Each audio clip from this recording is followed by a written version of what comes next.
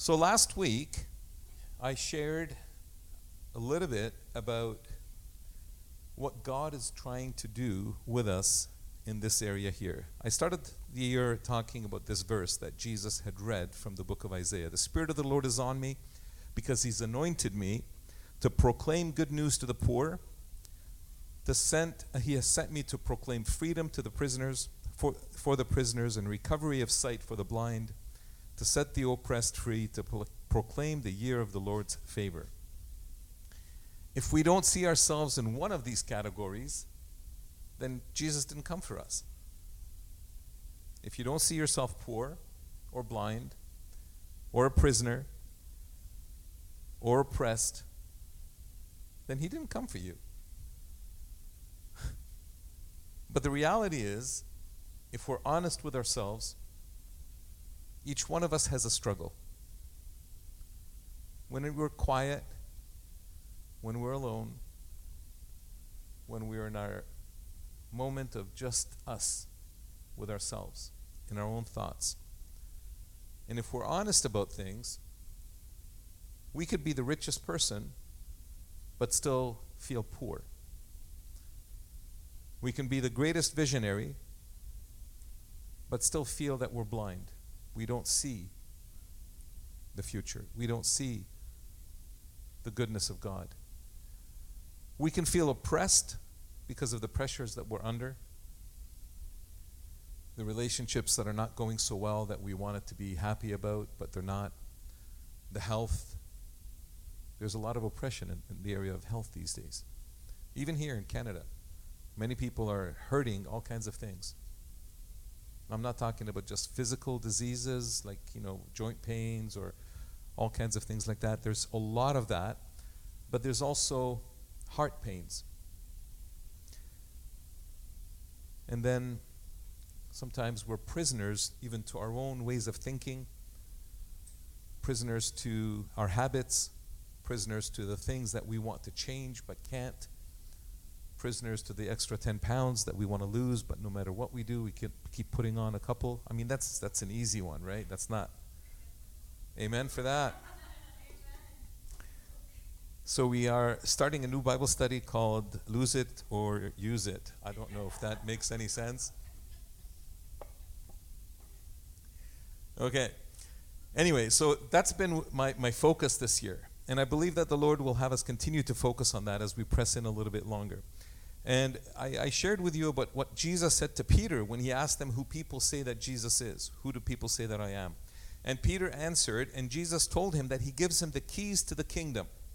And whatever they bind on earth will be bound in heaven, and whatever they loose on earth will be loosed in heaven. Keep that in the back of your mind, that last part of the verse here in the white.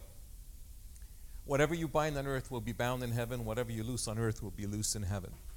And we talked about the fact that the gates of Hades, the gates of hell, the gates of Hades, are there to keep people in, not to keep people out. So the authority that Jesus gave the church to Peter and through Peter to the church is an authority to open those gates and get people free. Because He came for that very reason. I've come to proclaim good news to the people inside that place. And we could be inside that place even after we're born again, after we have a relationship with God. There's areas in our lives that are inside that place. We're stuck there. But we'll talk about that. So Jesus, or Paul rather, instructs us to offer our bodies as a living sacrifice.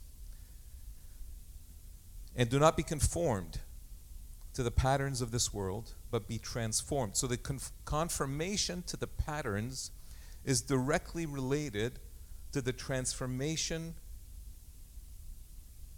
by the renewing of our minds. Okay? Let's make that very clear in our hearts. The conformation of the world, our conformation to the world, is related to our minds not being renewed. When our minds are not being renewed, we are conformed to the world. When our minds are being renewed, we're being transformed and no longer conforming to the pattern of this world. That's the key here. Okay, so there are keys that Jesus gave Peter. There are keys that Jesus gave to open this gate. And these keys, the way we've understood them, there are four keys, four key characteristics, four keys that are common to the gospel message, no matter what denomination, what tradition, what group of the church you're in, whether you're Orthodox or Catholic or evangelical, charismatic or Baptist. This is key to our understanding of what the gospel is. The gospel is here for our healing, sight to the blind. The gospel is here for reconciliation, to reconcile us to God and reconcile us to one another. The gospel is here to forgive us because we have no ability to forgive ourselves. And the gospel is here to proclaim peace and to be a peacemaker in all things on the earth. So I shared with you last few weeks, I'm just sort of trying to bring us all to the same place so that we can move forward. I shared with you, and in the midst of that sharing, I got a phone call on Monday from Zarmig, or a text message from Zarmig, and she had a vision. So I've asked her to record this vision, and I have it ready so that we can all hear it, because I believe that it's key to our understanding, and it's an affirmation of what we've been hearing. So I'm not going to share anything about it until after I come back. So if you're ready, then we can kill these lights. Hi, everyone. I'm here with Zarm. And Zarmig had shared with me earlier this week that the Lord had shown her a vision. And we'll just have her share a little bit. Zarm, just share what the Lord showed you, and then... Okay. Hi, everyone. Last week, I was during worship. The Lord gave me a vision, and the vision went something like this. I was a little girl walking on a path, and I had a backpack on my back I was carrying. I was a happy, jolly little girl, just smiling and hopping and skipping as I'm walking. I knew in my head exactly where I was going. I knew exactly where I was going to end up. I didn't know what it looked like, but I just knew that wherever I was going to be, put a smile on my face. I was so happy as I was making my way on this path. And it almost felt like I was walking on a rainbow because it felt so colorful. And as I'm walking, hopping and skipping with my backpack on my back, I look ahead, I lift up my head and I look ahead, and I see the Lord standing there with his arms wide open, waiting for me. And as I'm approaching, I see him. So I run because I'm so happy to see him. So I run into his arms and he embraces me. And as he's embracing me, I don't feel as though he is big or taller than me, because I don't feel as though he's bending down to embrace me. I feel like we're almost at the same level, where I'm looking directly at him and he's looking directly at me.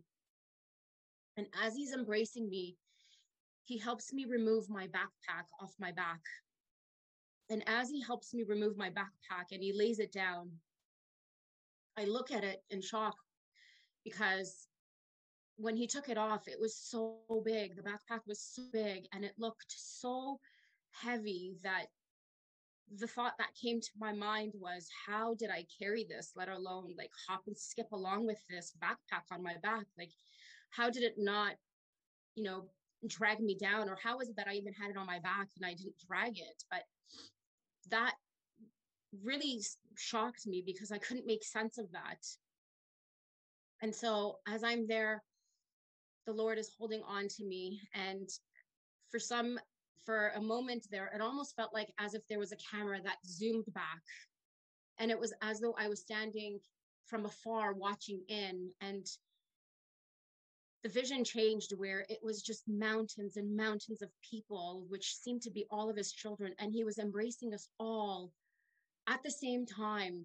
And we were all happy to be there. And yet it felt like as though, for me, when I was with him, I was the only one there. There was no one else there. It was just me. I didn't notice anybody else around me or above me. It was just me and the Lord. And that also, I was in awe of that, because I thought to myself, to me, it felt like it was a glimpse of how the Lord loves us so much that he is everywhere at the same time, and he's with all of us at the same time. And yet I felt like I had his undivided attention, like I was the only one there at that moment with him and nobody else was. And it was, to me, it was a very powerful vision because it just reminded me that he is with me all the time, that he will never leave me nor forsake me, like he said, and that for all of his children, he loves us all equally the same because we're all the same in his eyes. And so I just wanted to share that vision. I had asked Haney to interpret it for me because I didn't know what it meant, and he did, and I was grateful for that. So thank you for letting me share this. Thanks, Arm. Did you notice at all during the zoom out if he had removed anybody else's backpacks? No, it was just me and the Lord. Okay. Very cool. And as we discussed it afterwards, what was your sense of what this backpack was? My sense was that it was all of my thoughts and my burdens and all of the worries that I carry with me is what I thought that's what the backpack meant for me, because some days you just feel like life is just beating you down. And yet I didn't feel that at all when I was carrying the backpack.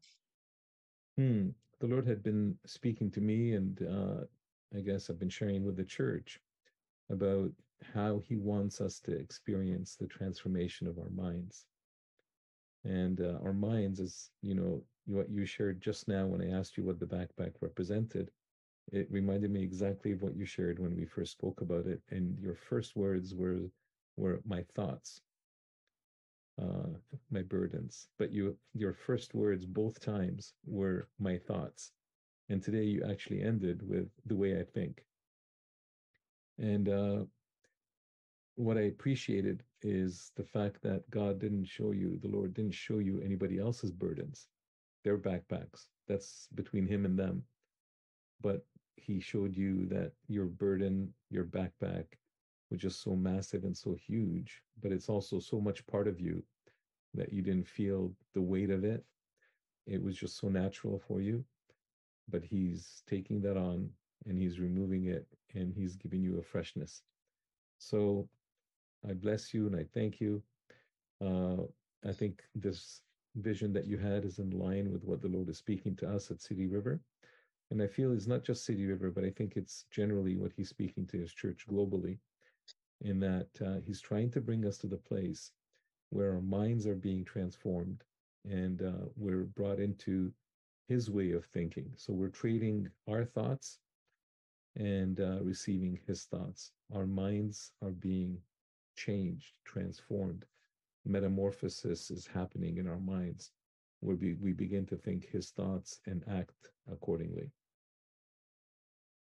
Anything else you'd like to add or share? No, I think that's it. Thank you so much. Okay. Bless you. I pray with you that the Lord would establish that in you, in your family, through you, and in each one of us at City River and in his whole body, that we would become a community, a society in the world that thinks his ways and establishes his ways. Amen. All right. Thank you. Bless you. Thanks, Amy. It really blessed me to hear what she saw and her appreciation for it, her understanding of it, but also what I believe the Lord is speaking to every one of us. So why don't we take a couple of minutes right now and just quiet our hearts. We've prayed so that the only voice we hear is the Holy Spirit. And no, it's okay. It's okay, Avidisya, thank you. I thought you had something to share. That's what I thought your hand going up was. Take a moment, just quiet your heart, and listen to what he has to tell you about your backpack. I believe that everybody that was there, that when she zoomed out and saw the whole scene, we're part of that, and we each have our backpacks. I don't want to put anything in your backpack that doesn't belong. So I'm not going to tell you what I believe your backpack is, but I'm going to have him show you. So let's quiet our hearts.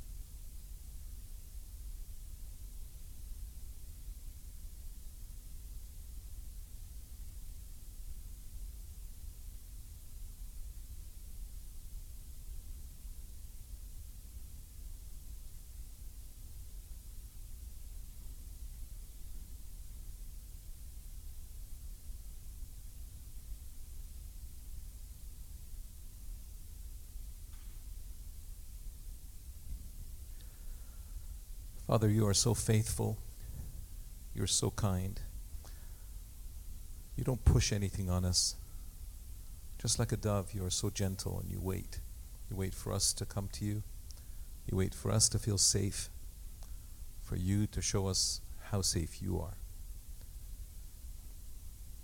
Father, I pray that each one of the things that you have shown to each one of us, as they speak to us now, help us understand what you're inviting us into.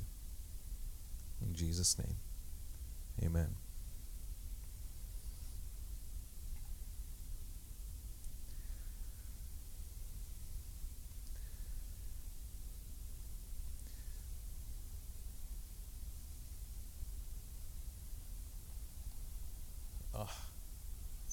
Okay.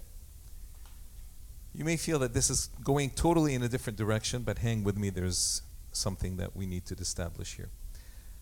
How many are familiar with what this picture looks to show us?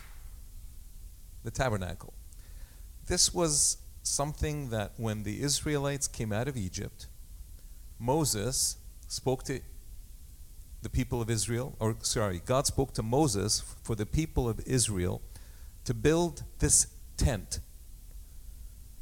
It is supposed to be 100 cubits wide, 200 cubits deep.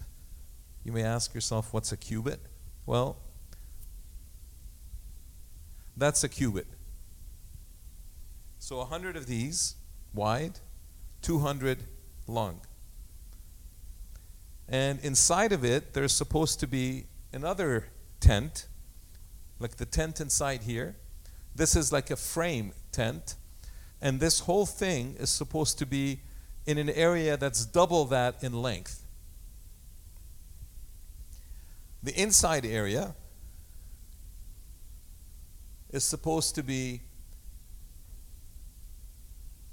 20 by 50 or 20 by 30 in the front, a curtain, and another 20 by 20 cubits behind it. So when you look at it on the top, it looks very massive compared to all the other tents of all the Israelites that were gathered all around it. You couldn't miss it. And he asked them to build this and prepare it during the first year that they had been out of Egypt. And then something happened on the New Year's Day. The 14th day of the month, the first month, was the Passover. And that's what they celebrate all the time. They get together, that's the Passover. We know that Jesus was crucified on the Friday of that week. So it's that whole thing. And I've often wondered why the Passover would be on the 14th day of that January. Not like January like we have January, but the first month of the Jewish calendar. Why the 14th day? It's so important. Why have it on the 14th? Why not do it on New Year's Day or New Year's Eve? It didn't get answered until we came to the tabernacle. And on the first day of the second year, the first day of the first month of the second year, New Year's Day, all of a sudden they had finished building this, and the presence of God comes down on the tabernacle and fills it. And all of a sudden the Lord showed that the key is not just Passover, but the key is His presence in the midst of His people. He is interested for this thing to be built, for you to come out of your Egypt, to receive the Passover lamb, to be born again, so that, that's only the means. It's important, it's eternal life for you, but that's incomplete if He doesn't dwell in you. So He wants to make you, your body, your being, His dwelling place. He wants to make you His tabernacle. So, you remember that last week I showed you this picture. And we talked about the Trinity of humanity. And how we are made up of, outer ring is the body. That's what you see me when I'm walking on this stage. Second inside of that, like an onion, is the soul. And when I'm speaking right now, these words that are coming through the speakers, through my lips, they're the words that my mind is speaking, and they're touching your mind. So your soul, the green, is receiving from my soul. You go to school, the teacher stands there and he or she teaches, and you're learning and you're receiving in your soul. At lunch break, you go out in recess and you run around and your body gets healthier, and you have lunch and your body gets full. Nothing in your mind happening at that point except for your interactions with others. But if I were to come here and only give you from my soul, that would be a waste of your time. You can get a lot better things than having to come here and receive from my soul. Because my spirit, the inside, the yellow, is where God's Spirit dwells. So we talked about all of these physical consciousness, the soul consciousness, or the intellectual consciousness, and the spiritual consciousness. But when we fell into sin, all of that died. The first thing that died was that our spirits became dead to God. They were no longer able to sense and interact in a living way with God. They were awake to certain things, but not in terms of relationships with God and with other spiritual beings. Our soul eventually died. Our corrupt mind took over. Our preferences changed. Our thoughts changed. That's why he says, don't be conformed, but have your mind renewed. And eventually, we saw with Adam and then all his children up until us, every generation before us, the body died. So God had a solution. He sent his perfect Son to die for us, and his Spirit now comes and dwells in us, just like on that first day of the first month of the second year in the wilderness. The Spirit of God comes in and he dwells in us, and now our spirit becomes alive. And when our spirit is alive, the spirit isn't just inside, just happy, I'm alive. He wants to ooze out and to change the thinking and the transformation of the soul. So the intent of it is that whatever's on the inside slowly oozes out. And it oozes out in our minds thinking. It oozes out in how it affects our body. We begin to think different, feel different, act different in relationship and with one another. And eventually, it causes the transformation. And some of us have experienced the baptism of the Holy Spirit, where we are now dunked into the Spirit. But that doesn't guarantee that the outside of the Spirit is affected. The soul still needs change. The soul needs, you could be speaking in tongues and singing with the angels and doing all of that, but your mind is still corrupt. It needs transformation. So slowly, you work out your salvation with fear and trembling. Your soul gets saved and your body experiences healing on a daily basis that's available to us. That's what happened in salvation. You're born again, you're sanctified, and one day your body is going to be resurrected from the grave or raptured, and you're going to have a new glorified body, and we call that glorification. That's the entire package of salvation that God did for us. So look what he taught the people of Israel. They had this tabernacle. He comes and fills it. And as he comes and fills it, does this look familiar? There's the outer court.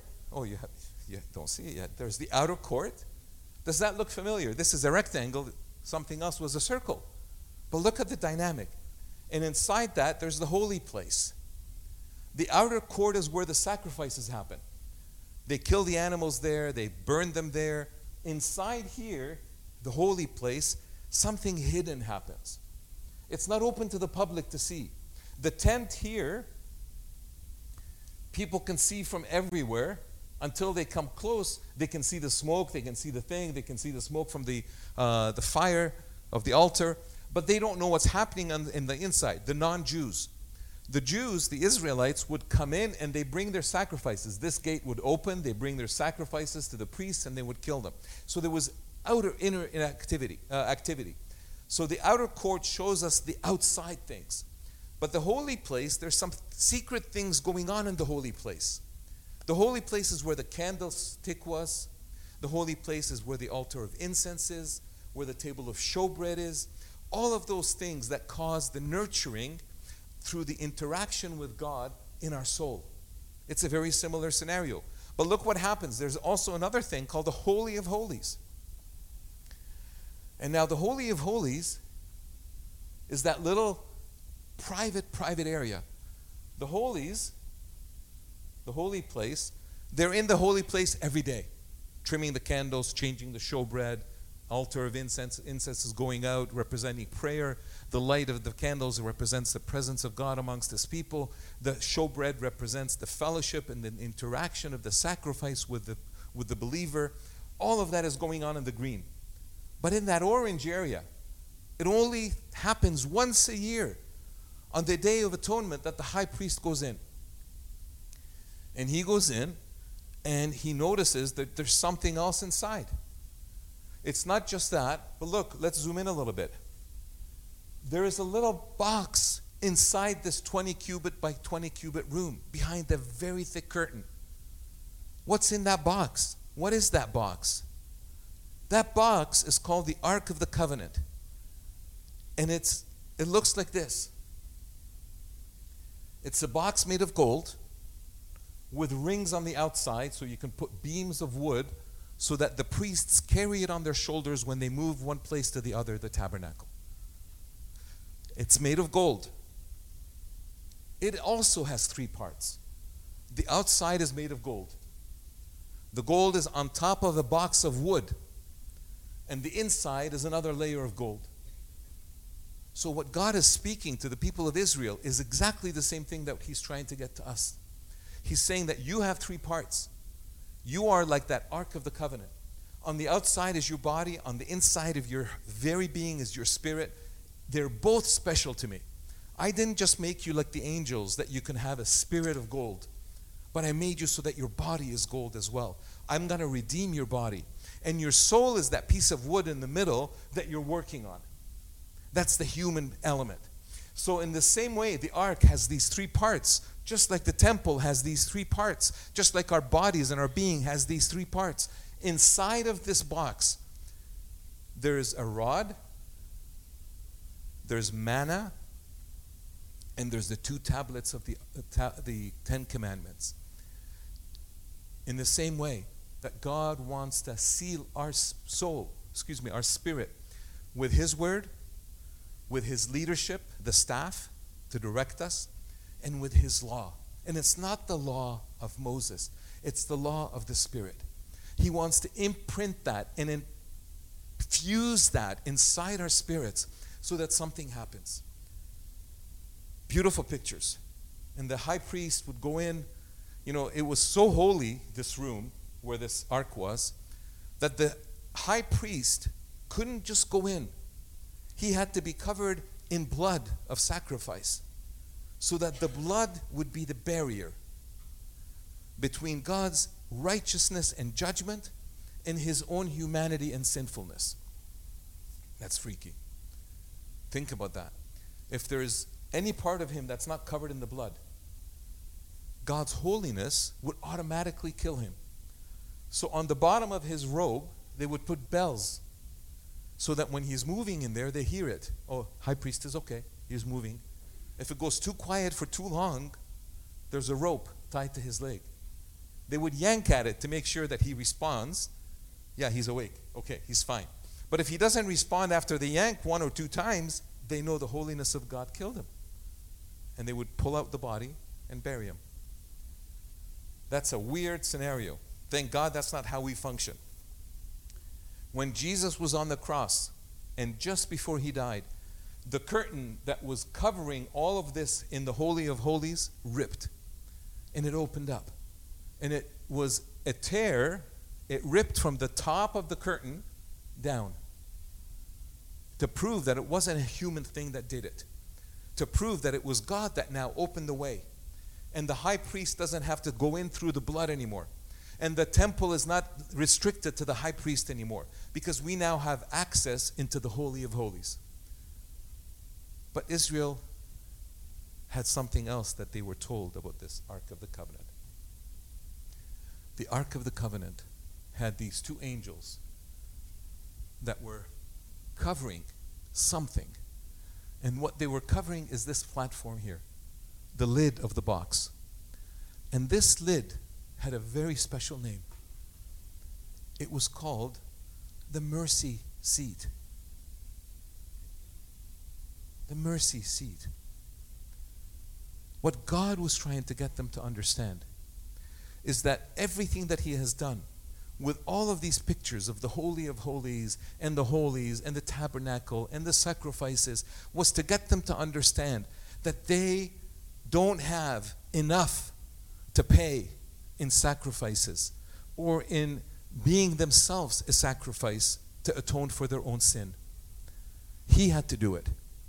And He had to do it through mercy. Actually, there's a verse that I love. It's the verse from Ezekiel, where God says, "You will know that I am the Lord when I deal with you for my name's sake, and not according to your own evil ways." If I deal with you according to your evil ways, I would have to destroy you like the high priest. That was a picture. He doesn't want that to be the relationship, but He's trying to get a message across to them. "And your corrupt practices, you people of Israel, declares the Lord." What He's saying is, I want to deal with you on a different level. And that's how I am dealing with you. That's why there's a mercy seat. Because in that mercy seat, I express to you my grace. I'm expressing to you my grace in that mercy seat. I am showing you that in all of this, through this Ark of the Covenant, through this mercy seat that is where I sit, I am dealing with you in mercy. I am dealing with you not like you deserve. I'm dealing with you out of grace. And He wants to show us that. That was the pictures He showed the nation of Israel 1,500 years before Christ. 3,500 years now. They've been chewing on this, trying to understand it, trying to understand what God is trying to say to them. So, if we put it in this way, there's sin. The way we normally understand things, we would think along these lines. There is sin, and that's how Israel understood it. And sin deserves punishment, because everything in the law shows them that. But everything God says to them, it says something different. The law says sin deserves punishment. The wages of sin is death, right? Unless there is repentance. If you repent, even though you're punished, you have the opportunity. The punishment is supposed to teach you to repent so that you change your mind from doing it. And that's how we train our kids. Kid comes to the edge, you're going to fall. Step back. Oops, he fell. He got punished. The fall was the punishment. So now he repents and he doesn't go to the edge anymore. She stands in the back. Or you tell the child, hey, don't touch the stove, it's hot. They touch the stove. What happens? Tss, the fingers burn. They got the punishment. Or the teacher tells the kids, hey, be quiet now. It's time to listen to the lesson. If you don't, you're going to go into the corner. I don't know if they still do that today, but in my day, there was a corner. Right? And there's also a ruler. How many of you got the ruler back in the day? Yeah, okay. They don't do that anymore because we're in a different age. Okay. The punishment was short, but then the teacher comes to the student and she says, okay, Johnny, did you learn your lesson? Okay, miss, yes, I learned my lesson. Okay, come on, Johnny. And now Johnny goes back to his seat and Johnny is changed. Johnny is not going to do those things anymore, right? Theoretically. And that's how we deal with one another. You know, our prison system is based on that. You commit a crime, you get punished. In your punishment, you're supposed to change. You're supposed to think that I'm not going to do that thing I did again. And now you're transformed and you're ready to come back into society. That's our system. However, what the Bible is showing them is what God is speaking to them, that your sin is not going to meet with punishment. The punishment is not going to do anything to you. That's what the whole point of the Old Testament is. Your punishment is going to be met with my unconditional love because of my name's sake. I'm going to deal with you according to my name's sake. And my name is good. My name is love. My name is faithful. My name is Father. And that leads to transformation. All of a sudden, you're born again. The Spirit of God lives in you. And that leads to repentance. Now, I know what you're thinking. You're saying, wait, that's backwards. Okay. Some parts of the church think this way. Other parts think this way. The sin is met with God's unconditional love, which leads to repentance, because the scripture says it's the goodness of God that leads to repentance. And that repentance leads to transformation. Well, they're both right. It's a chicken and egg thing. So let's do it this way. Sin leads to unconditional love, is met with unconditional love. Always. God's love is always unconditional.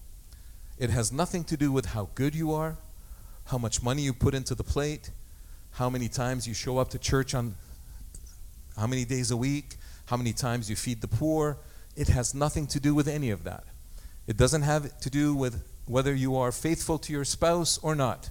You could be the dirtiest dog in the city, but God still is unconditionally loving you. It doesn't give you license to go and keep doing that, but that's how God is. He is faithful. And that faithfulness, when you come to experience it, that's why I had you all be quiet for a little bit, so that you can hear what God is putting his finger on today. Because that's the area that he wants to touch today with his unconditional love. Because you can't fix it. No matter how much you try, no matter how much you've tried in the past, I'm going to be more faithful to read my Bible this week. Okay, maybe you can. Maybe 2 weeks. Maybe 3 weeks. But how many times have you tried this? How many of us are consistently reading our Bible and praying every day for the last... I know some people, Silva's mom, does it every day. She started reading the Bible again, and I know Sister Hasmik does it every day. They're faithful. Okay? Why? Because they've encountered that unconditional love of God in that area, and it changed them. And it brought them to the place where they have repented about not doing these things. They have had a change of their mind. They know that their life depends on that word and that time of prayer, like you and I know that it depends on us eating and drinking. Shock? No. It depends on it that much. And it causes, every time we meet unconditional love for an area of sin in our lives, we can't overcome the sin ourselves. But all of a sudden, this unconditional love leads us to repentance, which leads us to transformation, which leads us to more repentance, which leads us to more transformation. And that's how the machinery is inside. That's how we go from being born again with our spirits made alive to our minds and our souls being transformed and changed.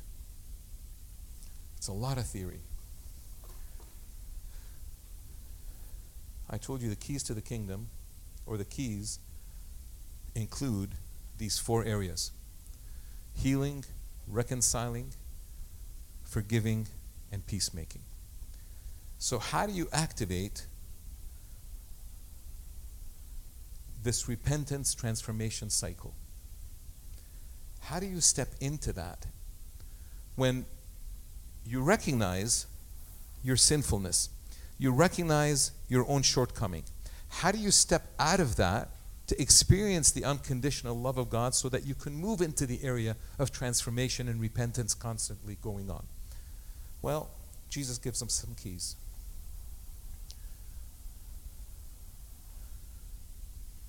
When Jesus was raised from the dead the first day, he steps through the wall. The disciples were there. Thomas wasn't, but the disciples were there. And he says, peace be with you. Peace. As the Father has sent me, I am now sending you. And with that, he breathed on them and said, receive the Holy Spirit.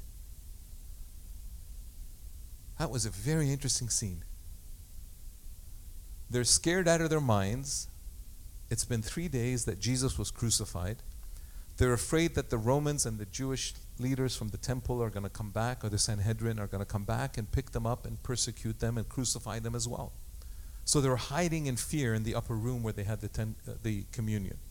the Passover meal 2 days before. And now they're waiting. They're waiting and they don't know what to wait for. And all of a sudden, Jesus comes through. And he's talking with them. And he's breathing on them. Receive the Holy Spirit. Remember when we had Charmaine Koffler share with us about the breath of God? And how our breath, every time we breathe, we're actually unaware that we're repeating the unpronounceable name of God.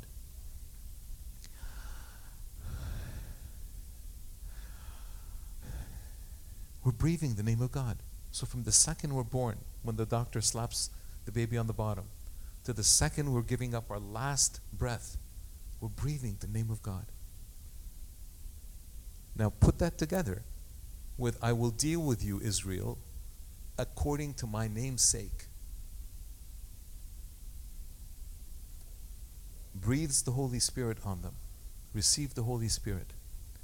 So now they're being revived. The Holy Spirit is living with them, within them. And look what he says. If you forgive anyone their sin, their sins are forgiven. If you do not forgive them, they're not forgiven.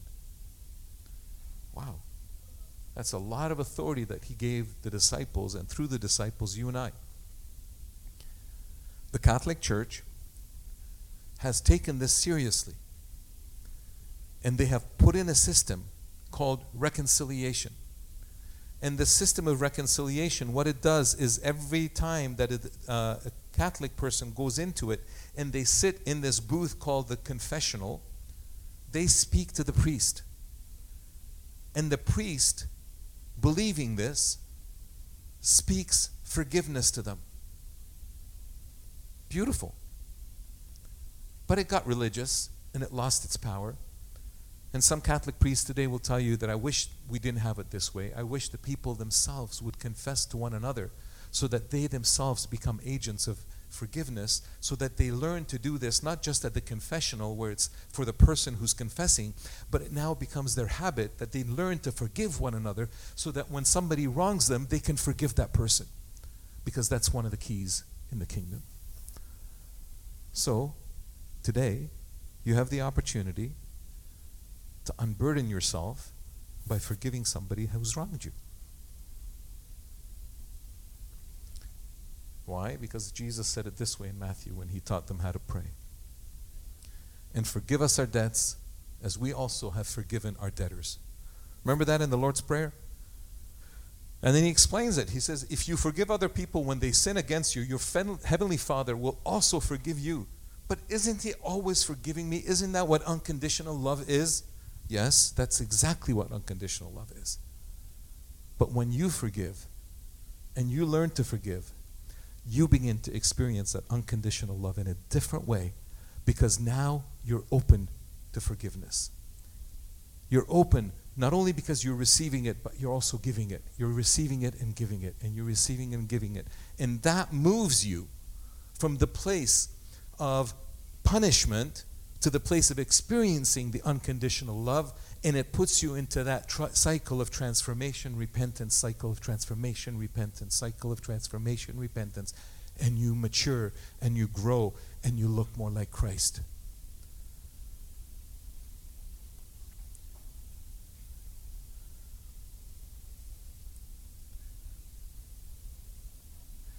Whosever sins you forgive is forgiven them. Whosever sins you don't forgive is not forgiven them.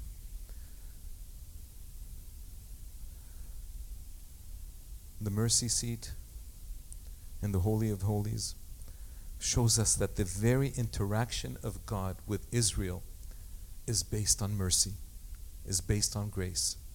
His interaction with you and me today is not based on merit, accomplishment, behavior, anything. It's based on grace. The grace produces the fruit.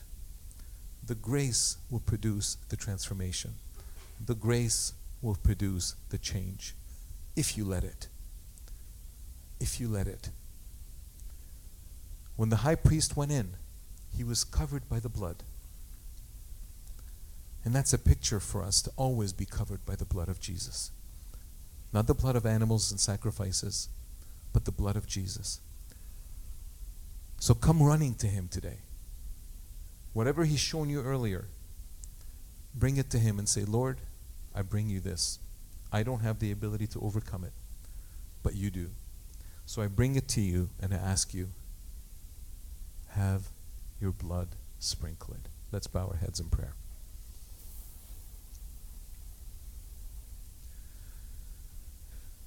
Heavenly Father, as you just have been speaking to us, may the power of your blood, Jesus, cause now an appreciation for the grace and the mercy that you have for each one of us. Wherever we have been, however we have walked, you stand ready to embrace us. Just like Zarm saw, your arms are wide open.